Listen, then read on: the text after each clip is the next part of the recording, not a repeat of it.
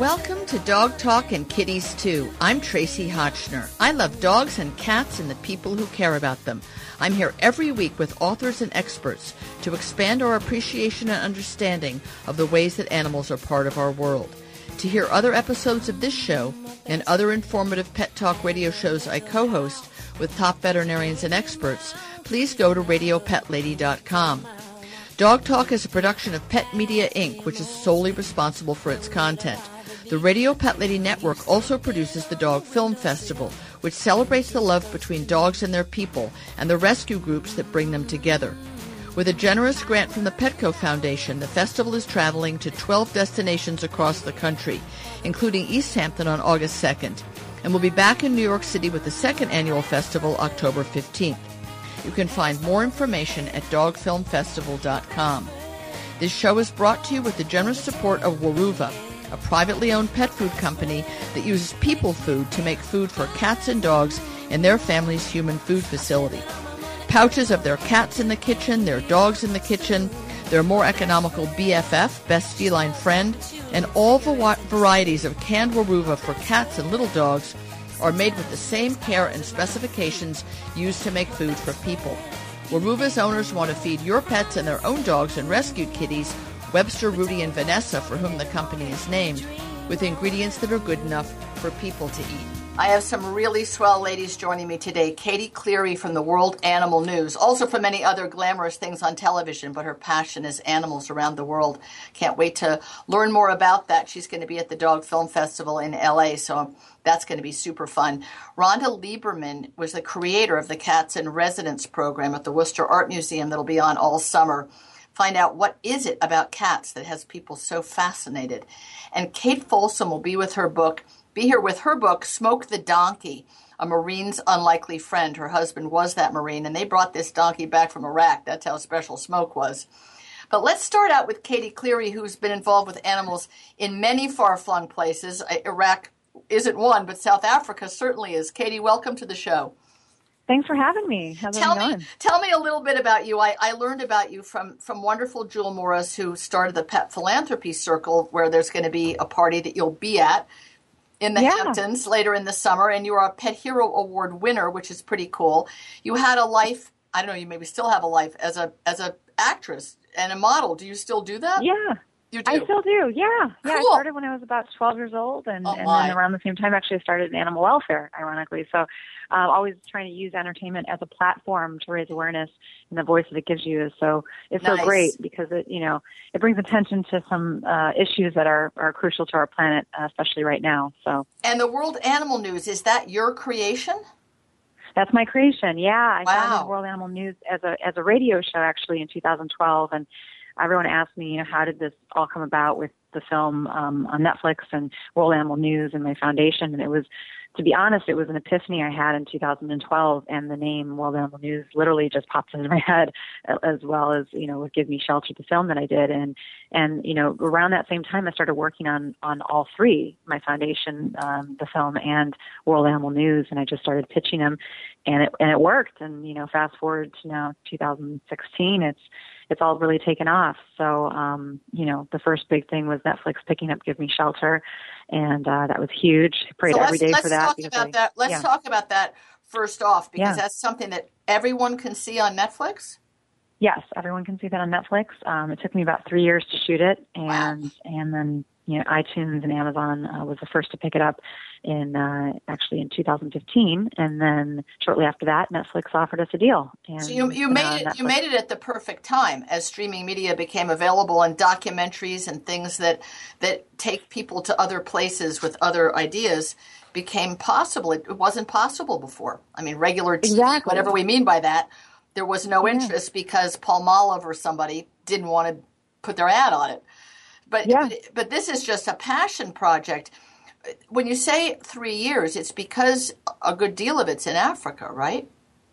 Well, actually, we have footage that we've used from Africa. So, we haven't traveled there yet. But for the second documentary, we're going to be traveling to Africa, Indonesia, and pretty much all over, just because we really need to get the footage on the ground of what's happening with the palm oil industry and how they're destroying the rainforest because of an oil that's essentially in 50% of our products.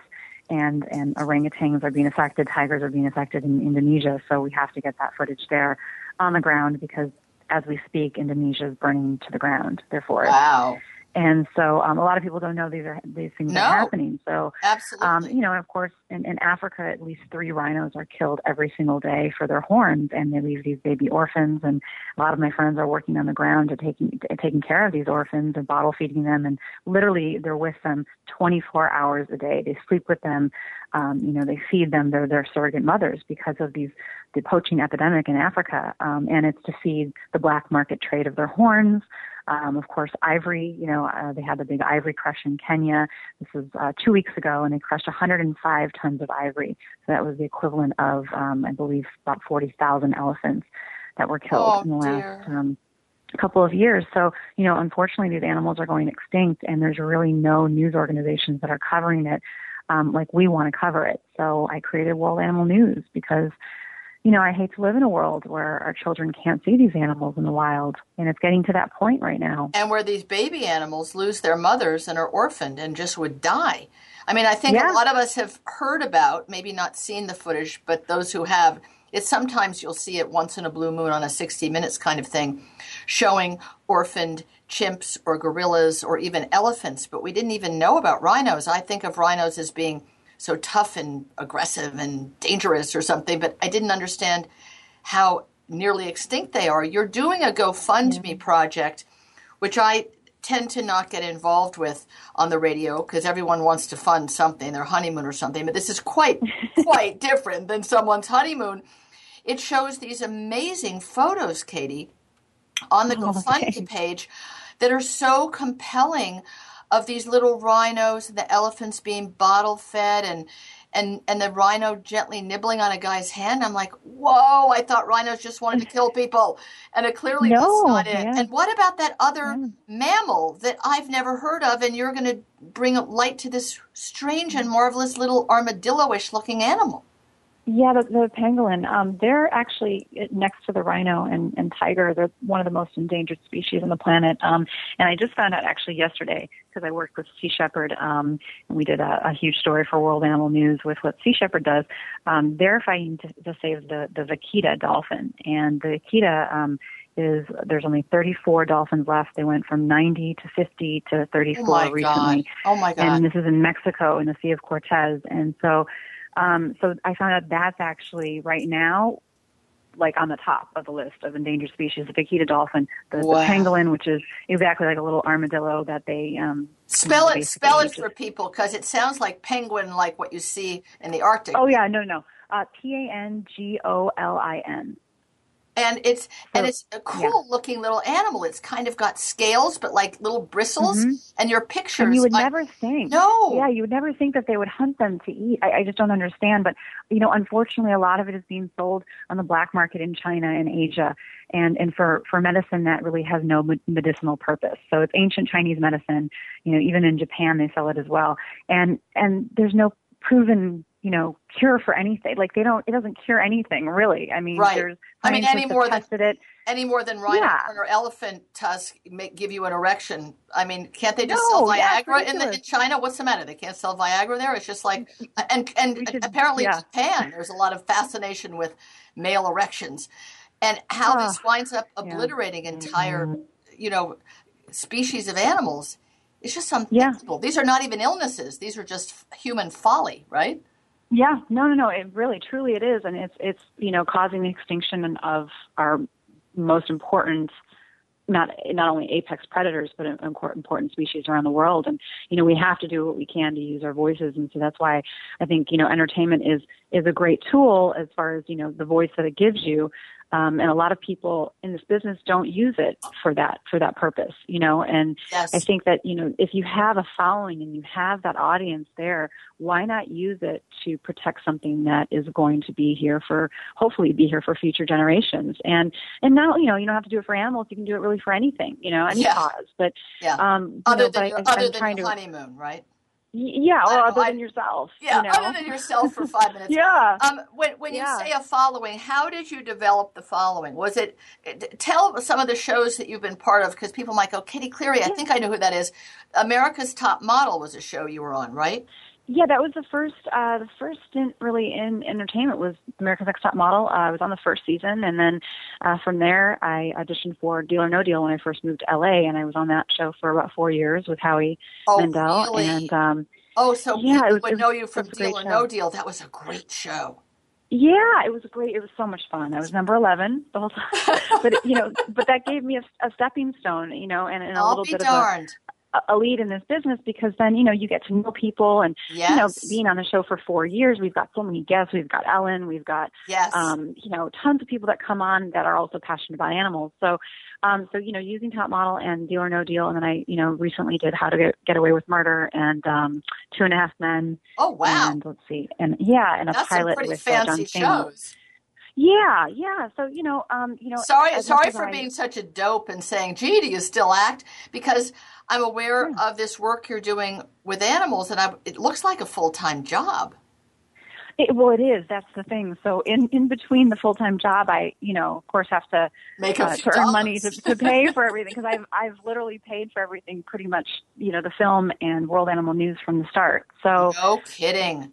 yeah, Really? so that's, I have to, Well, we're assembling a big team right now to help, raise funding, and of course, for the second documentary. So the first documentary I invested all my own money into. The second one we definitely need help with. So I think if anybody really seriously deserves a Pet Hero Award, it's somebody who has made the time, found the time, and used all of her personal wealth, income, like beer money, to help these animals. It's just so cool. I must say that on your GoFundMe page, what I like about it is that it shows exactly where a donation would go. And we that haven't been to South Africa, or people have been on fancy safaris but don't understand these issues. The poaching helicopter. Talk about some of these individual items that you need to raise money for, so that you can then film the horrible situation that we're in and hope to somehow affect change.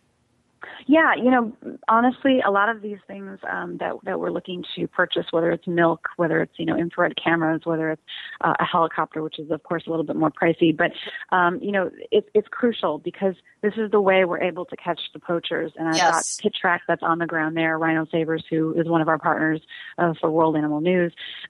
These people are on the ground working every single day to save these animals.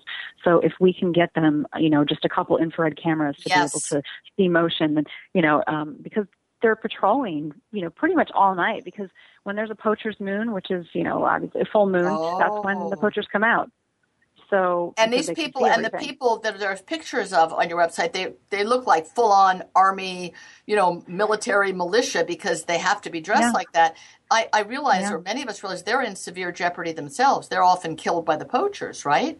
Oh yeah, and the statistics are really disheartening. Unfortunately, last year, we've lost a couple hundred rangers that were protecting, elephants and rhinos and even lions. It's heartbreaking that it's a full-on war right now in Africa. And not only that, I mean, even, to stop the trade in Asia, there's people on the ground in Asia that are undercover, that we're doing what we can. I mean, it's really not easy. How do those people operate, Katie? That's very interesting, because it's one thing to try and stop the flow from the production end, to use a crude phrase, for slaughtering animals and taking their body parts. But how do you interrupt that supply? I mean, if you think of it as the way drugs have been handled, do you go after the people growing 7 marijuana plants, or do you somehow try and interrupt the supply chain? Because the people making the big money are the ones further down the supply chain, right? Oh yeah, those are the bosses. And so how do we get the bosses? Well, it's a process, and a lot of people go undercover to be able to do it, and then of course film it, and then we give it to people like us, and we put it in documentaries, and then they get busted. But the key is to get the transaction on tape. Really, if you can get it on tape, if you can get them saying it, and on audio, you need pure evidence of this, because if you don't have the evidence, it's just hearsay. So, so we can get them on tape. We've got people that work for a lot of the big organizations, without giving you too much information. Right. But there's a large worldwide community of people that that have the access, that are able to get in, to get it on tape, to go undercover. Because if we don't have this, then there's no way we can save these animals, because we have to expose the people that are doing this. So, and I'm sure Humane Society International and other international organizations are very involved. I haven't done any episodes recently of Tales from China, my show that's China-based, with somebody who is a real explainer of how that government works, of how that country works. It'd be great to find out if Mary Peng at the International Center for Veterinary Services, who does so much spay, neuter, and TNR and other educational work, if she maybe there's people there that can help. I have no idea if Beijing is an area. Maybe that's not where the trade takes place. It sounds to me like a kind of scary, fabulous TV show. When you're the star and you have all these really brave, gun-toting, wearing a mustache and glasses undercover people, and your passion is driving it. It's something else, I'll say. So and also a lot of that equipment is very. There's a picture of a young lady wearing, like bush shorts or something, holding up a tracking device up above her head in the air. And many of us that have watched David Attenborough and other shows go, oh yeah, that's the thing where they pick up the roar or the cheep or the peep. But we never stop to think, but that costs money, and someone has to provide that. Exactly. All the things that you need are practical pieces of equipment in order to document the problem. Exactly, and to raise, $50,000 is really not much, in the grand scheme of things, but that could single-handedly save, maybe a dozen rhino, maybe a dozen elephant, the pangolin, you just don't know. So that's really my goal, to go out over there and, of course, film the second documentary, but also bring, everything that we need, all the supplies that we need, on the ground to Pit Track, to Rhino Savers, to everyone that's working there, to be able to, do their job better. So it's pretty cool when people go and give me shelter from Netflix. Do you get money every time somebody downloads it or looks at it, or do you just got the money up front? Not for Netflix, unfortunately. If you get it from give-me-shelter.com, which is our website, a percentage does go back, and then of course on iTunes and Amazon. But no, Netflix is unfortunately different. But yeah. But if you do have Netflix, you can watch, or you can also make a donation to Peace for Animals. And of course the campaign that we're running on GoFundMe. Yes, all of which I'm thinking people listening, you're out there really doing the walk, doing the talk, doing the whole 9 yards. I mean, you're there. And the rest of us just go, oh, woe is me, oh, woe is me. The world is a terrible place, but you're making it a better place. I mean, there's really no doubt about it. Things are really grim. And I really admire anybody who's willing to say, I'm going to spend the next 3 years of my life and raise $50,000 and then throw in a whole bunch more of my own money to save maybe a dozen rhino. And, it's very touching, because for so many of us, it's like it's all hopeless. I mean, they're all gone. There's hardly any left. What's 12 rhino? But to you, 12 rhino are the future. They're hope, and I think that's very inspiring. And ironically, the one of the ones, that was actually poached, I believe it was last year, her name was Hope, and she was so badly, I hate to describe this to you, but she's mutilated. Her whole face was just basically chopped in half for her horn. Oh my God! And they didn't think she was going to survive, and she did. And so it was the 1 year anniversary. Actually, the other day we did a story for World Animal News, and it's something that. Speaking of hope, there is hope, and without hope, what do we really have? And faith. And so, I really think that we can, come together on this and make a big difference, and use our voices and use social media the right way to give back and to send a message that, of course, these animals don't have a voice, and we're really all they have. So. Well, it's really inspiring and a great example to others. And if all anybody does is listen and click and give and cheer you on, that's something too. I'm really looking forward, to seeing you at the Pooch Party on July 31st in the Hamptons, and then at the movies at Guildhall on August 2nd. For the Dog Film Festival, and also a lot of the Pet Hero Award winners like yourself will be there to be feted. So it's going to be really fun to be together, and I hope that many good things will have happened for you in the month between now and then. And I look. Thank you, Katie. Keep up the good work. It's very exciting and very inspirational. Thank you so much. Take you guys care. have a great show. See each other soon. Bye. Bye-bye. Bye. We'll be right back after this quick word with Rhonda Lieberman from the Worcester Art Museum. We'll be right back. This show is made possible in part by Precious Cat Litter, owned by Dr. Elsie, a feline-only veterinarian in Colorado who has created innovative litters for the health of all members of the family, with low-dust litters that allow everyone to breathe easier. Precious Cat's newest Health Monitor litter has broken new ground by allowing people to find the early signs of kidney disease in their kitty cats and intervene before damage is done, prolonging the quality and length of a cat's life. This show is also brought to you with the generous support of Nordic Naturals, omega-3 fish oil products that provide dogs and cats with the same premium quality omega-3 fish oils as for people. Research shows that even the best diets are deficient in the essential fatty acids found in omega-3 oils. However, all fish oil is not created equal. The Nordic Naturals difference is that their oil comes from Norway, where they use responsibly sourced healthy wild fish and third-party testing to guarantee purity and freshness. I am back with Rhonda Lieberman, who is the brains behind the Worcester Art Museum Cats in Residence program. We had Adam come on a few weeks ago to talk about it, but now it's up, it's running. And Rhonda, what does it feel like to have made cats the center of everything going on at the Worcester Art Museum? Well, first of all, I'm so thrilled, and this is also kind of a long-standing project. It actually goes back 17 years. Whoa. So I'm so happy to finally see it's cats are having their day in the art world. I was pitching the Cats in Residence program in the late 90s when I was tending a feral cat colony down my street in Long Island City, and I just became so enamored of these rescue cats in the cat area, and that's how I got initiated into the whole how overextended this shelter system is. And I thought, what if we had a really beautiful kind of like great feeling place where we could hang out with the cats, and it would be like it really was like a great art experience hanging out with them there. So I was pitching this project to art spaces because I've been a contributing editor at Art Forum for many years, and I have a lot of art background. And I thought, what could be better than, rescue cats in an art installation?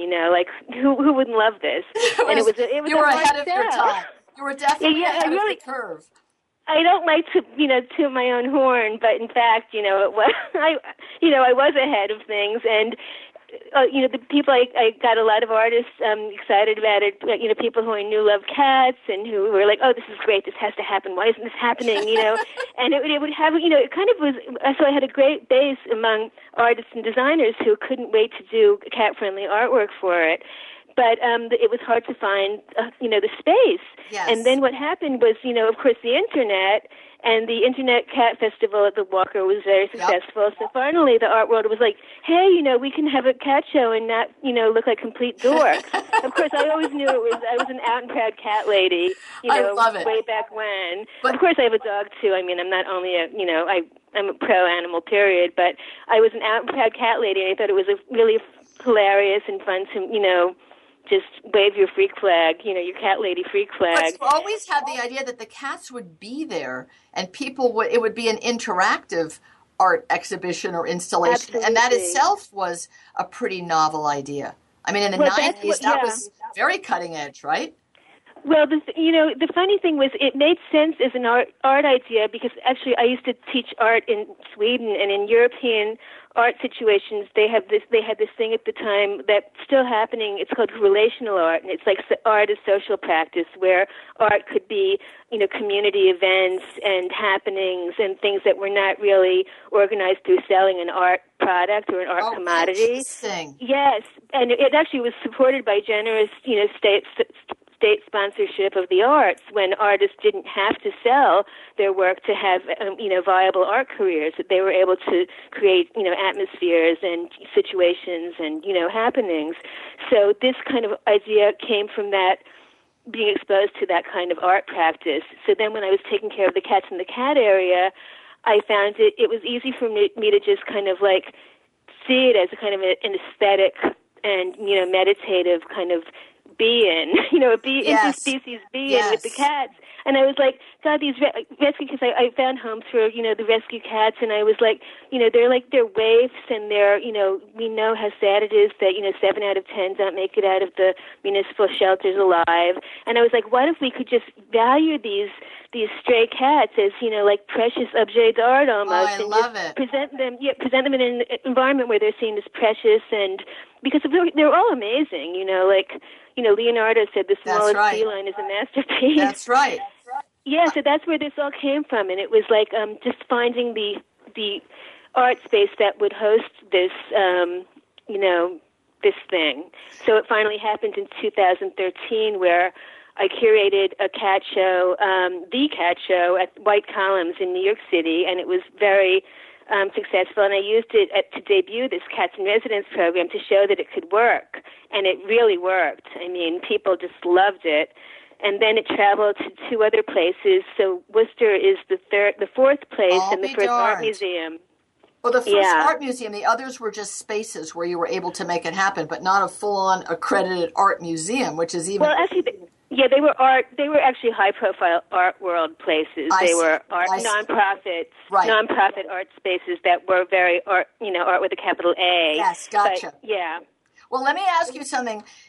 You always envisioned that there would be X number of cats in an enclosure that people could get in and be with, or just watch them as art objects in motion? Oh, it's definitely about interspecies encounters and, kind of like leveling the hierarchy between the humans and the cats and kind of coexisting in this meditative and kind of playful, delightful space. So it's not objectifying the cats. It's actually seeing them. I make a joke that, it's a performance piece, PURR-performance piece. And the cats, the way they perform is by just being cats, because that's funny. And, which is all they do in anyone's house anyway. That's all your cat does, is just show you his glory. Yeah. Yes, and it's like a be-in with the cats. We could have a interspecies be-in. And it's a kind of it's a playful way to tease out also just ideas about compassion for other species and animal welfare. It's like kind of like I'm very serious about animal welfare and animal rights, and this is a way where I'm not ranting at people. Right. You're showing them in real time, flesh and blood and a real feeling animal. How did you decide either how many cats would be there and how many people would be allowed in at a time? And was there some worry about, what if 25 people want to come in and there's only 11 cats? Or did you worry about anything practical like that?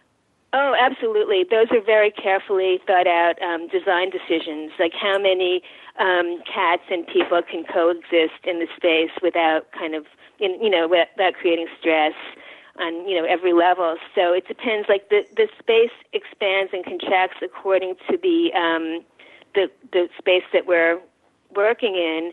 I should start out by saying that the Cats and Humans and cat-friendly artwork. There's cat-friendly artwork by 23 humans and human artists and designers, and it's enclosed within a cat aviary. I heard Adam's great interview with you, and he was calling it an aviary, and I don't want to alarm bird people. It's a cat aviary. There are no birds. So the word aviary is used for any. I thought it meant avian, as in bird. Why do we call anything an aviary that even if it doesn't have birds in it, or it has bird eaters in it? I'd have to look up aviary in the dictionary, I guess. But a large kind of mesh-covered structure is, we were used to seeing that as an aviary, but we're calling it a cat aviary. Right. So I don't know. I'm going to look this up. I'm not going to go online now. No, I'm probably not now. And it's rude of me to bring it up because you're already calling it that. You've done press releases, but it's sort of like, well, why do we want to bring up the fact that there's all those cat haters who say cats kill birds and don't let them out, when these cats are very much enclosed and there are no birds. No birds are harmed in the making of the cat aviary. But the cats have a lot of places to climb, right? Yes. Okay. So these are all design issues that are addressed through design, cat-friendly design. And, you probably know as a cat, I guess you're a cat person too. Oh, my goodness. Yes. I wrote the Cat Bible. Oh, my God. How could I take that in vain? I'm all about, enhancing the experience of a cat. And I think cats are the most under-respected even pets because people just keep them on this horizontal floor, and they're animals who need vertical space and they like height.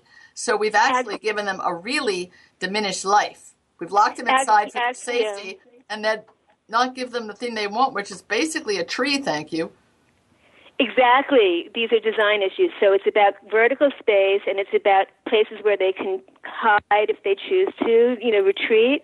So we have enclosure type things. We have many vertical things for them to climb. Nice. Kind of sculptural cat trees. You have to come to see it, and I'm maybe. Going to. It's unfortunately it's a 2-hour drive for me, but for a lot of the people listening, it is as well. But it's worth it. It's just get in your car and you drive somewhere. I mean, if you're going to drive to an ice cream factory, you'd be better off to drive to the Cats in Residence program and, do something more than lick something on a cone. I mean, I think it's definitely a destination. It's something so unusual because it just changes your perception in the best possible way. How long do people tend to stay in the aviary once they're in? Well, that's, by the way, thank you for what you just said. It's really a perfect description, and I guess you've only seen pictures from. I should say that we have on Instagram and Twitter. You could find a lot of documentation of the previous installations, and we're hashtag Cats in Residence. And when the cats are at WAM, they'll be there from July 13th to September 4th, and we'll be doing lots of social media documenting them so you can see who's there and what they're doing. But some people stay a long time. They just kind of park there and hang out. See that. I mean, in fact, there's that cat cafe. I believe it was in New York. Maybe there's one in LA as well, where it's a cafe that's built around cats that are for adoption, and pick a number, 8 or 10 live there all the time until somebody adopts them. But only a certain number of humans are allowed in a Starbucksy kind of way. And then people are greedy and they will just stay hours just to watch the cats. I mean, if you stop and look at them as what Michelangelo said, this perfect work of art, it's pretty mesmerizing. And even at ARF, the wonderful Animal Rescue Fund of the Hamptons that is the beneficiary of the Dog Film Festival on August 2nd, there's a cat room there. And I thought of it immediately when I heard about your installation, because that's how you go to meet the cats. In fact, my photo on the back of the Cat Bible is taken at ARF in their cat room.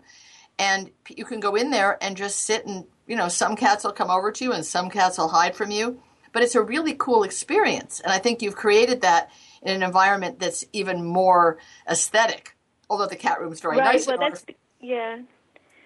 sorry. No, that's exactly where the sentiment came from. Yeah.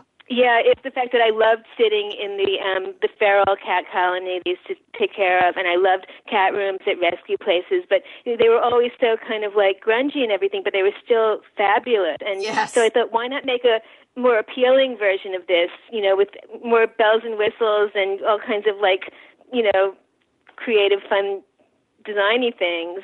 And so it was basically that sentiment that any cat room is really great to hang out in. So let's kind of create an art version of it. In the other places, the first 3 places where you held it, were there any mishaps? Did anybody get scratched or bitten? I imagine that the powers that be might worry. People always worry about the negatives and insurance and lawsuits and problems. Did anything bad ever happen?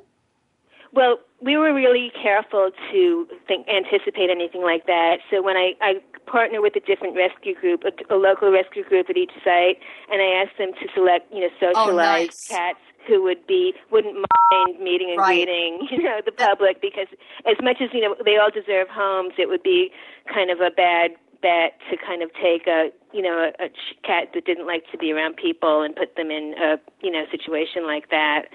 So we didn't have any mishaps, and we do have, we have cat etiquette. There's a list of cat etiquette tips that I post on the entrance to the cat aviary, and we allow a certain amount of people in at each time, like depending on, how dense the installation is. I would say no more than 10 at a time.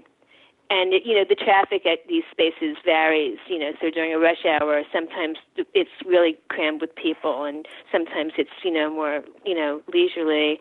But we don't let it get past a certain point. But, of course, there's lots of room on the perimeter of the mesh. I mean, you may not be in there, but you can still have the experience with just the mesh between you and the people and the cats, right? Exactly. People could look into it, absolutely, and they could sit at, we have cat benches. They have they're benches that look like cat. Nice. Nice. But seating for humans, only cats are allowed to climb and sit on the cat pieces. The humans have human seating, or they could sit on the floor.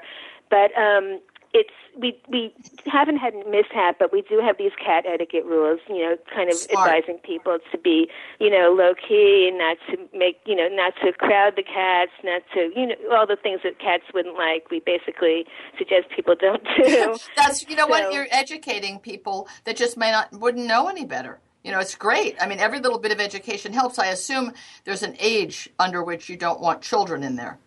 Well, that's actually the trickiest situation, because I want kids to. I love kids' enthusiasm for the cats, and of course the kids are allowed in, but their parents need to keep an eye on them and make sure they're not, being unruly. Like, no roughhousing, no running, certainly no tail grabbing, or anything like that. And no trying to pick up a cat. We keep an eye on it.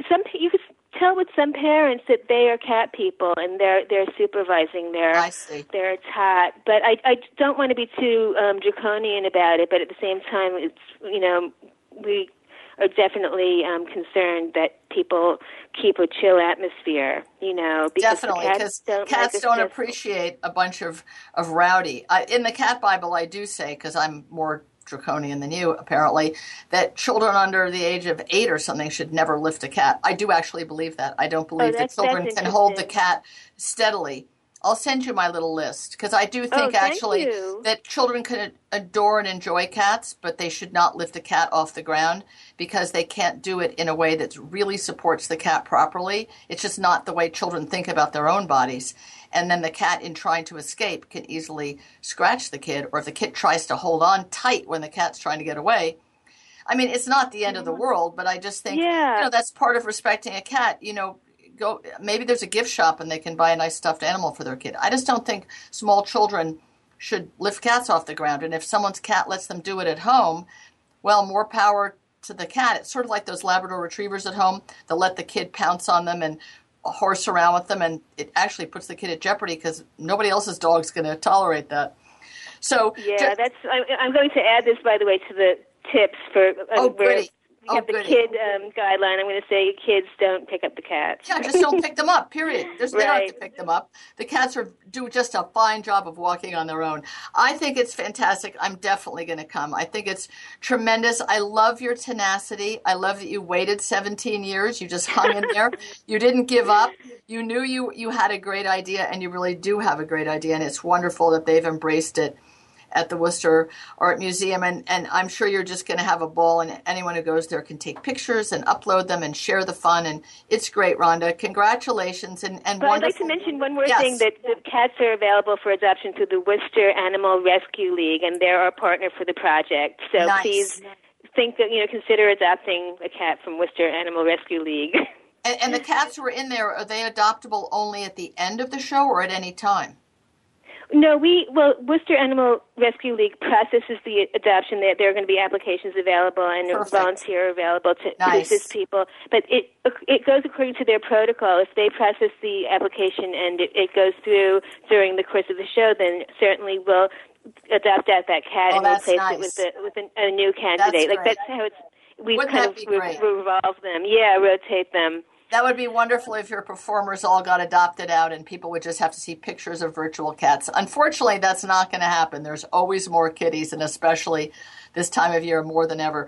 Thank you so much, Rhonda, for creating this and for being here. It's wonderful to talk to you, and I look forward to meeting all these kitties in the aviary. Thank you. Cat aviary. Exactly. Cat aviary. You and I will both look that up, but it's probably too late to fix it if it only means a place for birds, because we don't want cats in there if the birds think it's for them. Thank you so much, Rhonda. It's a cat aviary. Okay, bye-bye. Thank you. Got it. Bye-bye. We'll be right back after this quick word with Cate Folsom and her book, Smoke the Donkey. This show is brought to you with the generous support of Halo, holistic natural cat and dog foods, which are made from real ingredients you can recognize. Halo uses real meat in their kibble, no rendered byproducts, chicken meal, or chemicals. And their new grain-free recipes like Vigor give you even more healthy choices for your pet's dinner, while Daily Greens brings vitamins and digestive enzymes into your dog's diet. Halo is a private company partly owned by Ellen DeGeneres, where they emphasize giving back by making donations to shelters through freekibble.com for pets awaiting a forever home. I am back with Cate Folsom and her book, Smoke the Donkey, A Marine's Unlikely Friend. Truly one of the most unlikely human-animal bond stories imaginable. Just extraordinary, all for this one most fetching and adorable donkey who ate a cigarette and thereby got his name in war-torn Iraq. Cate, welcome to the show. It's so delightful to meet you. Thank you. I appreciate your invitation. Well, what did you think when your husband, Colonel John Folsom, started letting you know long distance, there he was in Fallujah, that he fell in love with this donkey and just had to move it right along and bring it on home? Well, it evolved a little more slowly, but when I first heard that he had taken in a donkey, I just thought, well, that sounds like John, because he's had a number of animal adventures in our time together. Right. So that wasn't such a shock, and they really basically had him as a mascot. He hung out with them the way some of our troops in Afghanistan or wherever have taken in a dog usually. That's right. He attended a meeting. They had daily briefings, and after one of these briefings, his commanding general pulled him into his office. They were chatting, and he said, by the way, you've got to check this out. And he showed him a YouTube video of another donkey, presumably, that had wandered onto a base, and the Marines had tried to catch the donkey so they could escort it off base, and tried, and the donkey was smarter than the Marines. And so someone had taken this security tape, speeded it up, and put some music to it, the Benny Hill theme song, and posted it, and it was hilarious. And the general just said, hey, the next time you see a donkey, why don't you catch it? And so that's how it all started. Oh, my God, that's such a funny story. And sure enough, in wanders the donkey who was not yet called Smoke. And I grew up with a pair of donkeys who actually surprised me by having a baby 11 and a half months later. It was a mother and son, and he hadn't been quite gelded yet. So the little baby Tinkerbell was kind of like a dwarf donkey. And then as a grown person, I had a pair of donkeys here in Vermont that I named Mona and Lisa, a mother and daughter, and they were miniature donkeys. So to people that haven't been around donkeys, and Bambi, who listens to the show all the time, she has a donkey in the Hamptons in Sagaponack. They really are incredibly funny and affectionate little critters. I mean, they have quite a personality, but Smoke seemed to take it to a whole nother level. Well, that's what I thought, and I had no personal experience with donkeys, but I was just amazed at the relationship that he built, certainly with John, but with other people as well. He just had quite a personality, and even the horse people I know have said since then that he was something special. And as special as he is, the amount of effort that was expended to first, he was after your husband's retirement, Smoke was given to a local sheikh, right? Sheikh. How do we say that word correctly nowadays? Sheikh. Yes. Sheikh, I don't know. Whatever it is, he was given to that person who presumably would have given him a nice life, right? I mean, they don't eat donkeys or anything, or they're beasts of burden in most places, but maybe the sheikh didn't need a beast of burden. But Smoke got away. Smoke didn't like it there. He wanted to be back with the Marines. Well, really the situation was that, when the Marines moved out, after John's unit completed its deployment, then another Marine unit took over, and they took care of Smoke for, I think, several months. But then when at some point they decided this is really too much hassle, and so they looked around for an alternative and asked this local sheikh that they had dealings with if he would take it in. And, I think it's not so much the sheikh did or didn't take care of him. It's just that donkeys are not significant creatures in that part of the world. That's for sure. If they're used at all, it's as a beast of burden. But my understanding is that that's usually just the poorest of poor farmers who even use them. And so they're just left on their own. And they don't have barns and pen enclosures and pastures. And so these donkeys just kind of roam around and make do with what they can find. So I don't think the sheikh mistreated him, but I see. They just treated him like a donkey is treated. So your husband discovered that here was Smoke, not under the protection of the United States Marines, and began to go through the bureaucratic red tape of moving him first to Turkey, which sounded like quite an aggravation because there was some lady helping who was kind of a hindrance. She was a pretty intense woman who seemed to rub everyone the wrong way, right? I think she's a strong personality. I think her heart was in the right place, but my research indicated she didn't do the research that needed to be done. She was used to handling dogs and cats, but not donkeys, which entails entirely different federal agencies and international livestock transportation issues. So she was kind of in over her head, I think. And yet your husband persevered.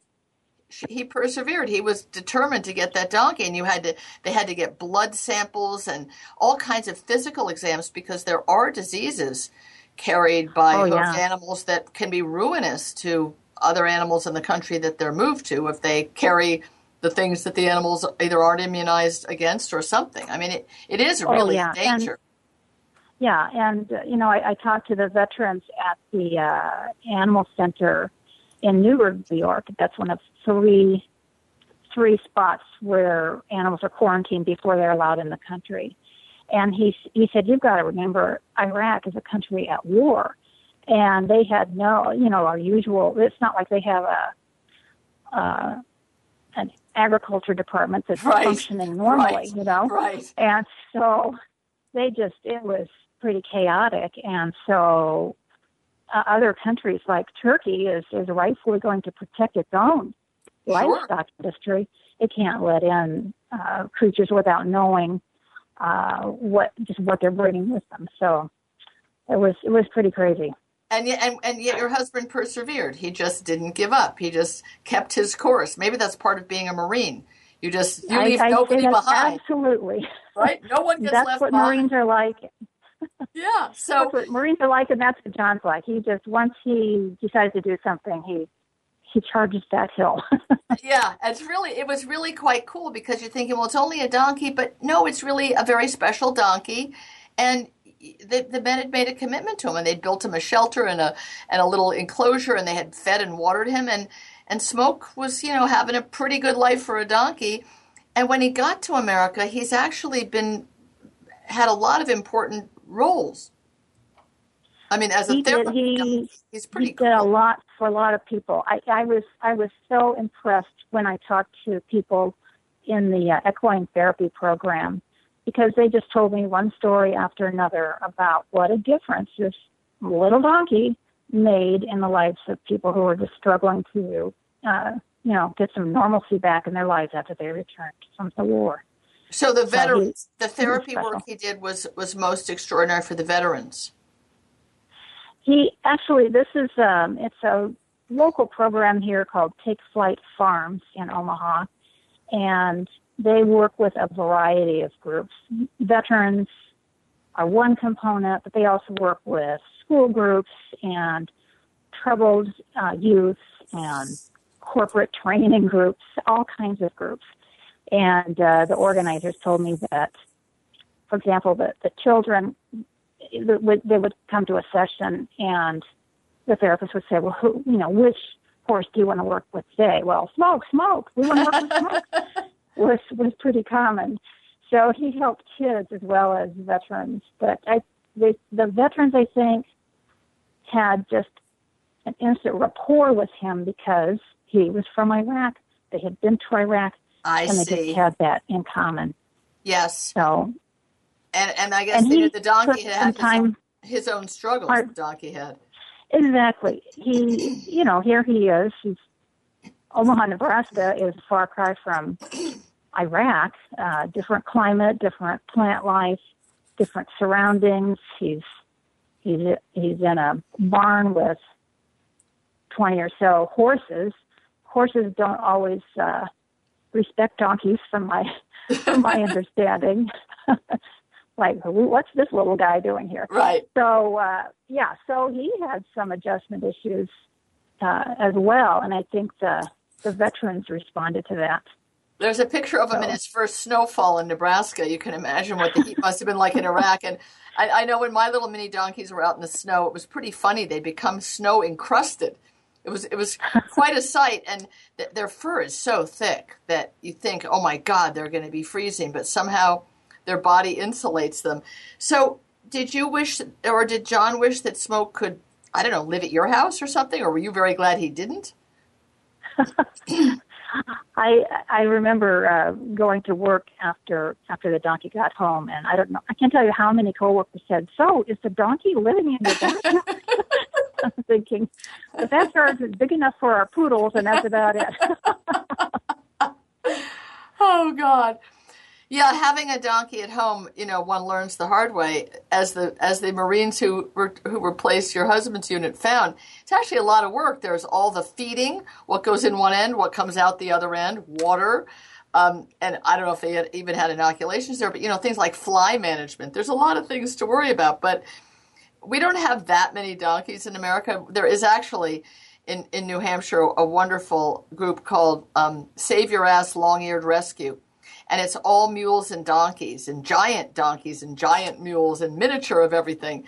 And so there are some that are available for adoption, but you don't see donkeys much. I mean, in these other countries that you're referring to, they're just part of the landscape and kind of invisible as something of no value. But we do know how to embrace the donkeyness of a donkey in America. And I think that Smoke is a representative of his species that's really quite amazing. The photos in the book are great. He goes to veterans parades. I mean, I guess all of the hoopla doesn't even bother him, huh? I guess he heard so many bombs or something. He seems unflappable.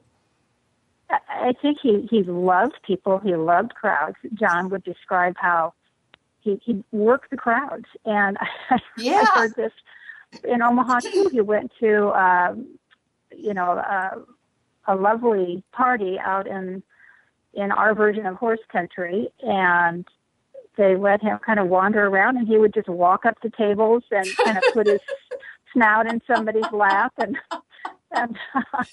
then he discovered they had hors d'oeuvres, and he checked those out. It's so funny. So he just loves people. It's really incredible. At one point they went to, the Veterans Day Parade in New York City. Yes. John took the donkey, and he would walk along the route, and when he saw someone in uniform, he would tug over that way and start checking out their pockets, because that's where John used to keep his horse treats. And so he could recognize people being in uniform, which is darn smart. Yeah. He was a bright animal. And since they lived to 40 years old, it's not as though bringing him over was kind of a waste because, gosh, he won't live long.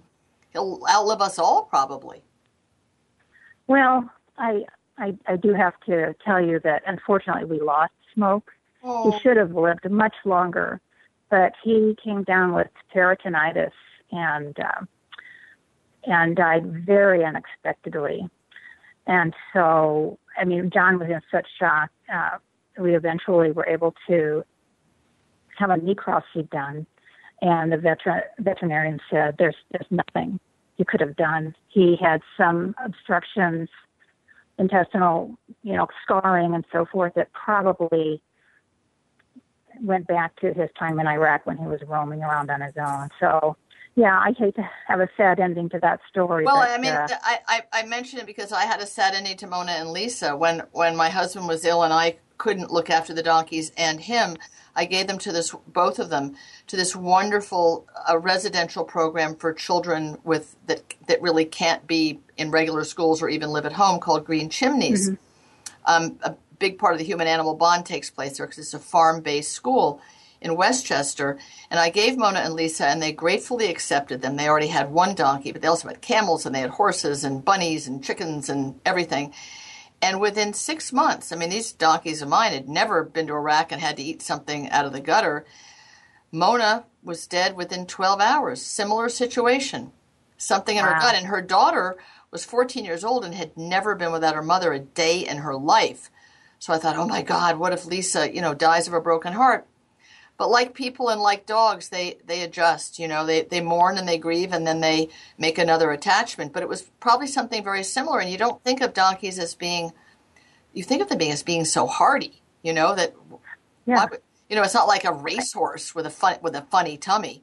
It's very sad when it happens because you're more worried about taking care of them in your will than worrying about them dying before you. It's quite the opposite of dogs, Yeah, it was so unexpected. But, I think we learned through our experiences with Smoke that donkeys apparently are pretty stoic animals. Yes, and, absolutely. They don't always tell you when there's something wrong. So that's exactly what happened with Mona. She just suddenly didn't eat. But, I mean, horses will show you a lot more. They'll lie down and moan and groan and won't get up. Well, the important thing is the ambassador that he was for, a place where so many Americans gave service and suffered and lost their companions. And he really did represent something really great about those who went there and those who came back. And I think his story and the way you've told it is just so unique and so uplifting. And even though we know he's going to get here at the end of the story, it's hard to believe he does, given all the obstacles that are put in his way. And I just say kudos to your husband and leaving no one behind and charging every hill. It's a great quality and obviously brought a great deal of joy and hope to a lot of people. Well, thank you. It was amazing as we lived through it. But as you say, John refused to give up, and so many people supported him and the effort, and SPCA International didn't ever give up on us, and it was a real tribute to teamwork and to the human-animal bond. That this one donkey meant that much to one man or one unit, and other people had the respect for that and supported it. It's great to know that there's big hearts, even if there's nothing to be gained but goodness on the other side of it. It's just good to know when so many things seem to happen in the world driven by money and power and greed, and this was just pure goodness. And I'm sure that the time that Smoke had in the U.S. was as wonderful for him as for everybody whose lives he touched. Thank you so much, Cate, for this beautiful book. Wonderful to talk to you. Thank you so much. Take care. Being on your program. It's a pleasure. Bye-bye. Thank you all for listening. Kiss your kitties, hug your pooches, and definitely stroke the very long, funny ears of your donkeys if you happen to have one. And we will talk again next week. Bye for now.